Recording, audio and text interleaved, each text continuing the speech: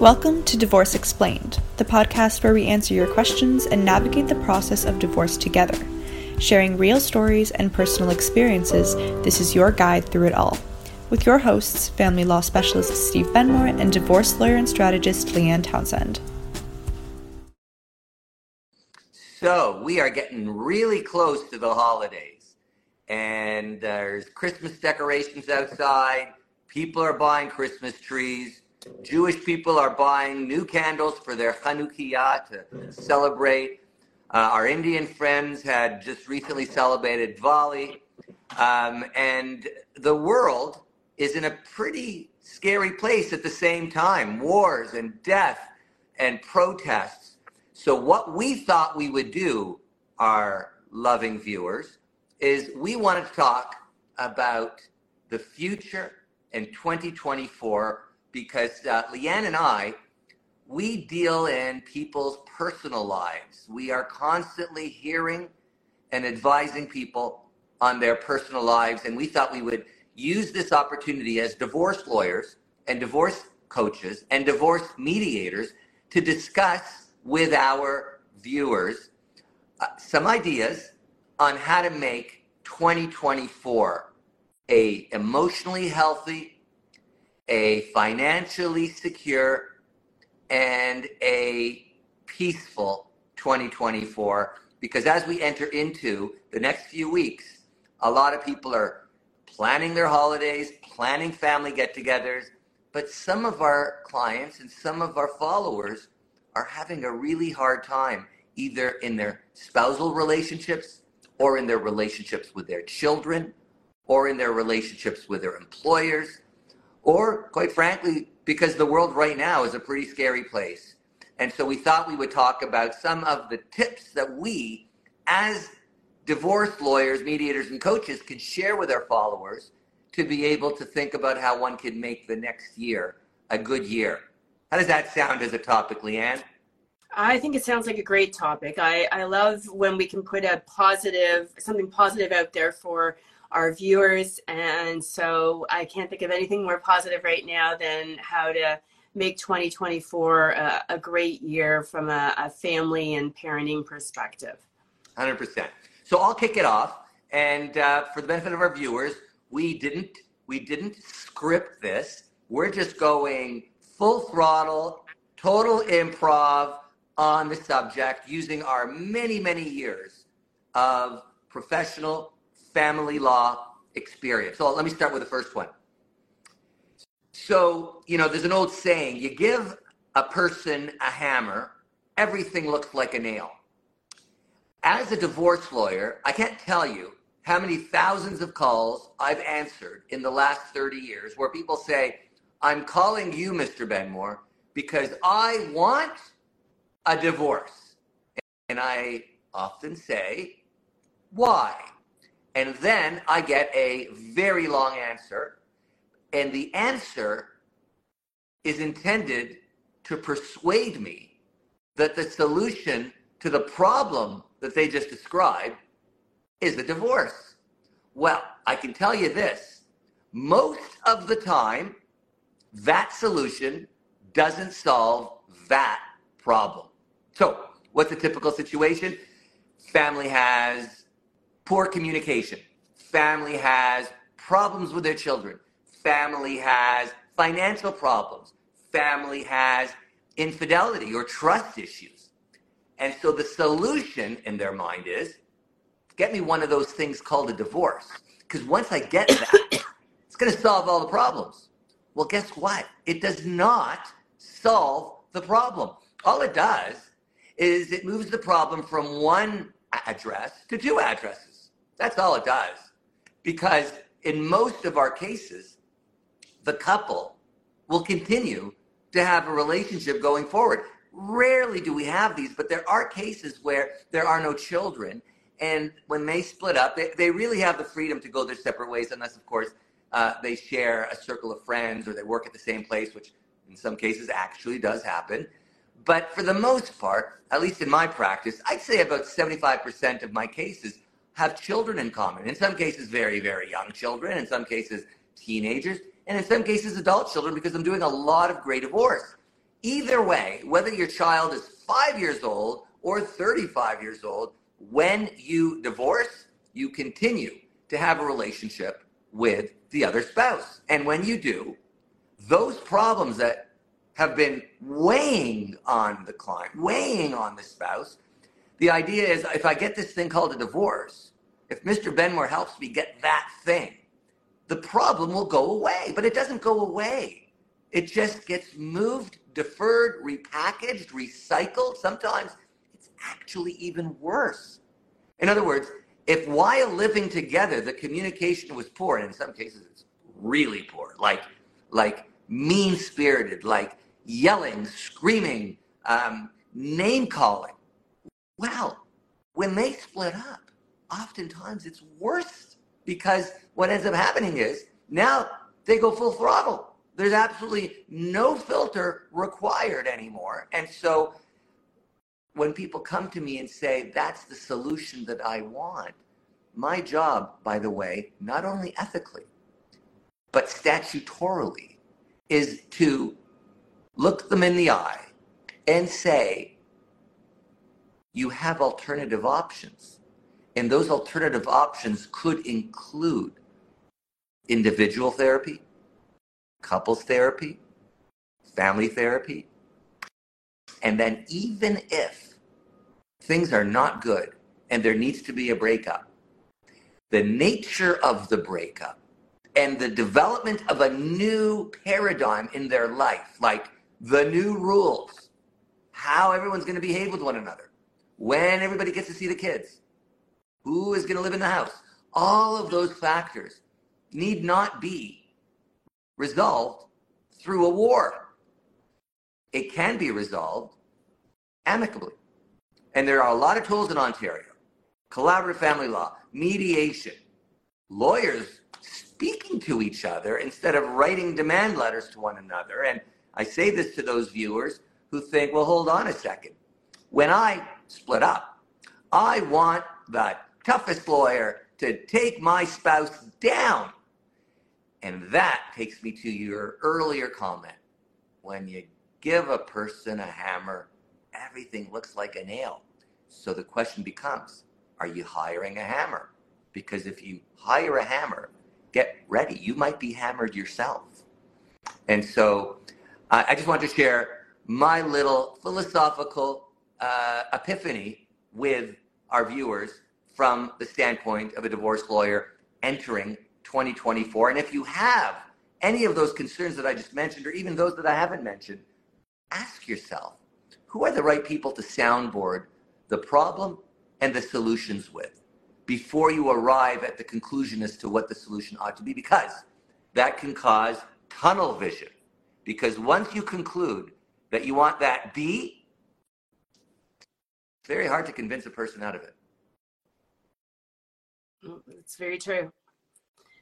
And my point that I want to build on from what you just said, Steve, as something I think viewers can take away and bring into 2024, is to focus on solutions rather than problems. I think when people are going through separation and divorce, it's easy to focus on every little problem and every little thing that your ex is doing that isn't exactly the way you want it to be. And I always take the perspective that I want solutions. And so for, as an example, I have an associate lawyer who works for me. And when she comes to me on a file where there's a problem that needs to be solved, I always expect her to have some solutions proposed to me, or at least one solution proposed for us to consider in terms of solving the problem. And there's no reason why this can't apply to clients as well. When there's something happening and your ex is, doing something, whether it's they're not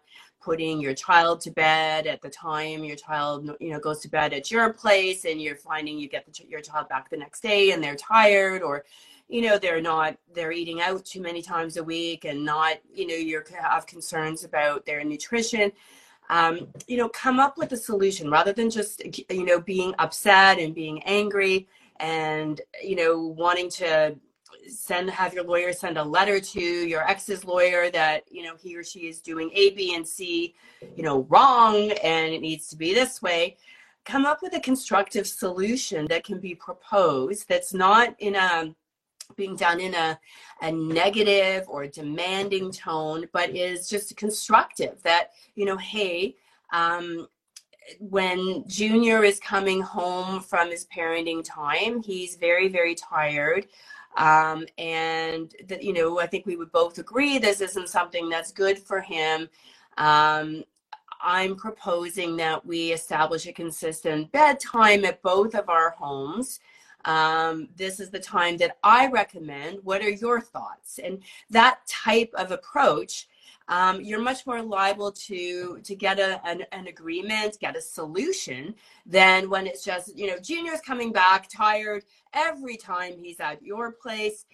You're putting him to bed too late. You need to follow what I'm doing and put him to bed at this time. Like, that type of approach isn't going to have the same results. So I think that there's many areas with respect to parenting and just generally in family law where when there is something that you're viewing as a problem, if you can come up with a solution for it that you can propose in a constructive, helpful way, you're much more liable to get the issue resolved, get what you want, get what's best for your child, save money on legal fees going back and forth. And it's a win-win for everybody. Very good advice. Follow me along with this little yarn that I'm going to knit.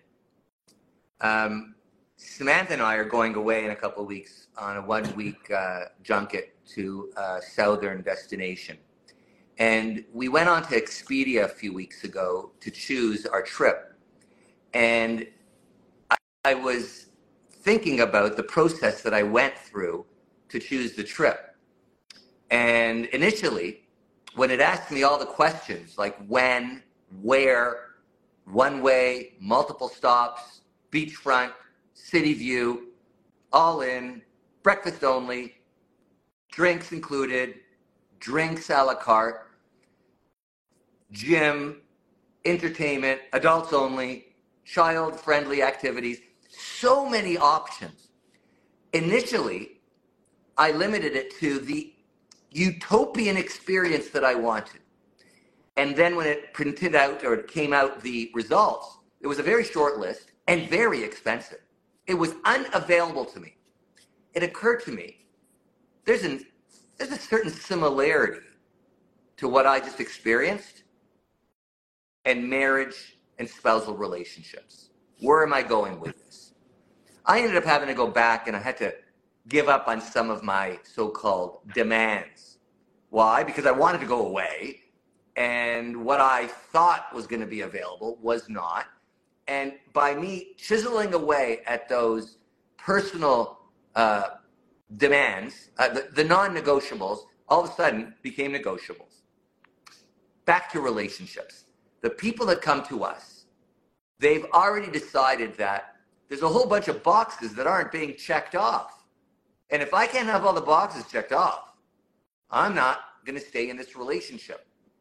What they don't understand is that it's probably in many cases better, and by the way, I'm not referring to cases that are extreme where there's domestic violence or repeated verbal abuse or radical distrust and infidelity. I'm referring to most of the cases that I've seen in the last 30 years where the inclination is, if I can't have it all, I don't want any of it. And oftentimes that hastens the end of a relationship prematurely and without giving it an opportunity to correct. And of course, it takes two to tango. If one person's working really hard to preserve the relationship and the other one isn't, that's a different story. But I'm not referring to those cases. I'm referring to the ones where we live in a throwaway society. When my remote control doesn't work, I just go to Amazon and get another one because I don't have the time to figure out how to fix it. And that same behavior finds its way in the maintenance of marital and spousal relationships. In fact, I am now seeing similar behavior between parents and their adult children because our practices are evolving and growing. And some people say, you know what, this is not the child that I thought I was raising. I have nothing to do with them anymore. And yes, it's not exactly family law, but it touches on it a little bit here and there. And it also touches on the subject of estates law. And of course, there are many adult children past the age of 18 who are still considered dependent children, and they are expecting their parents to support them, yet their behavior would indicate otherwise. So the takeaway from me to our viewers on that subject matter is count your blessings, recognize what in your spouse does work and what in your spouse doesn't work, and then rely on the old adage. Learn what things in your life you can control, identify the things in your life that you cannot control, and then have the wisdom to know the difference between the two. And I chose a vacation destination that I could live with. It's not the best. It's not exactly what I wanted, but it certainly is better than the alternative. And I have seen way too many, in my metaphor, people choose the alternative, which is engage in a divorce that causes far more damage than good to the children and to the spouses. And I've seen everybody suffer. And I don't like to see people suffer. I like to see people happy, peaceful, tranquil, and thriving. And if there is a way that the use of a divorce lawyer can prompt people to make the right choices, and make no mistake, this does occur. I'd say somewhere around 15% of the people that hire me, somehow the work that we did causes that relationship to resume, to reconcile, and to be stronger. Because sometimes it takes a slap in the face to realize something's not working here, and I don't want that alternative. I don't want to miss that trip down south. I'd rather go and give up a few things in order to actually enjoy life. And I think my next comment ties in with that as well, is that I think we often have a tendency to, just generally speaking, people to believe that the grass is always greener on the other side. We always think, I'm not thrilled in my marriage. There's problems X, Y, and Z with my spouse. I think if I got divorced, it would be so much better. I wouldn't have to put up with this. I could be out there dating and meeting somebody who's going to appreciate me more, and all of this. And I think it's very easy to glamorize what it would be like to, if you get divorced, and what your new divorce life will be like. And it's important not to do that, because, the grass is always greener. There's lots of people out there who are divorced, and they're looking at their married friends thinking that the grass is greener there. And then there's married people who think that the grass is greener on the divorce side. And so it's something that should not be entered into lightly. And if a marriage can be repaired at all, if there's any hope, I would advise people to take whatever steps they can to do that. Again, there's going to be certain cases where, in cases where there's abuse of any kind, it's just not realistic. And there's some cases where, it is. People have just completely grown apart, and they're not where they were a long time ago, and that they don't want to live their life that way as a couple. But divorce it's not fun. Research shows that next to death of a spouse, divorce is life's second most stressful event. So never underestimate the stress and the impact it will have on your life emotionally, mentally and financially. There is that reality as well, that two people living together, sharing expenses with possibly two incomes coming in, are going to have a higher standard of living than two people separate with their own expenses and one income coming in. So there is a huge price to be paid by getting a divorce. Sometimes it's worth the price. I mean, I always say to people, you can't put a price on peace. And if being in the relationship you're in is so disruptive to your mental health and your peace, that divorce makes sense, then of course, you can't put a price on that. But there are sometimes situations where, I think people could work a little more at it and try a little more. And as Steve mentioned, there is that small number of clients who actually start the process and then do end up reconciling or not going forward with it. I remember once getting a lovely email from a client saying exactly that they were thanking me, that, the help I had given them in starting their separation and divorce had them realize that they didn't want to go through with it, and that they'd worked through some issues and were recommitting to their marriage and felt good about things. And that was a great note to get. It made my day. It's not often you get that kind of feedback. So just, remember that the grass isn't always greener. Divorce is going to disrupt your life on many levels, and there is a huge emotional and financial cost. So you want to make sure that it really is the right decision for you and your family. Absolutely. And so I think we're still with our viewers next week, and then we're going to take a couple of weeks off. And in the meantime, for those of you that participated in today's session, we still are family law lawyers, mediators, and coaches. And I say that only because for the category of people that either have to split up or have no choice other than to go down the road that their spouse has decided, which is separation, there still is room to decide the how. Not the if, the how to separate. And fortunately for those in Ontario, they've got lots of lawyers in the same sort of ilk as Leanne and I, who try really hard to make the process short, inexpensive, and the least emotionally upsetting. And I say that because there's the alternative out there as well. So I say to you that if you're in the category of how, because you're past the if, and you now have to split up, think about using the time over the holidays to do your research and find the right person to help you navigate the process in such a way that is ethical, is speedy, is child-centric, and at the end of the day will allow you and your children and your community of friends and family to look back and go, they did it the right way. Kind of like the whole Gwyneth Paltrow conscious uncoupling way.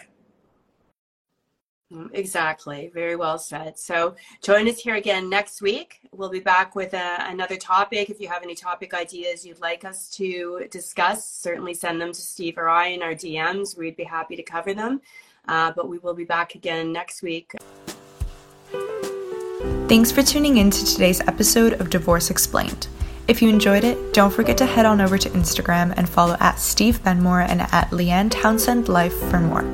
And if you're looking for specific divorce services, you can visit benmore.com and leannetownsend.ca. We hope today's episode made you feel informed and inspired as you move along through your divorce journey.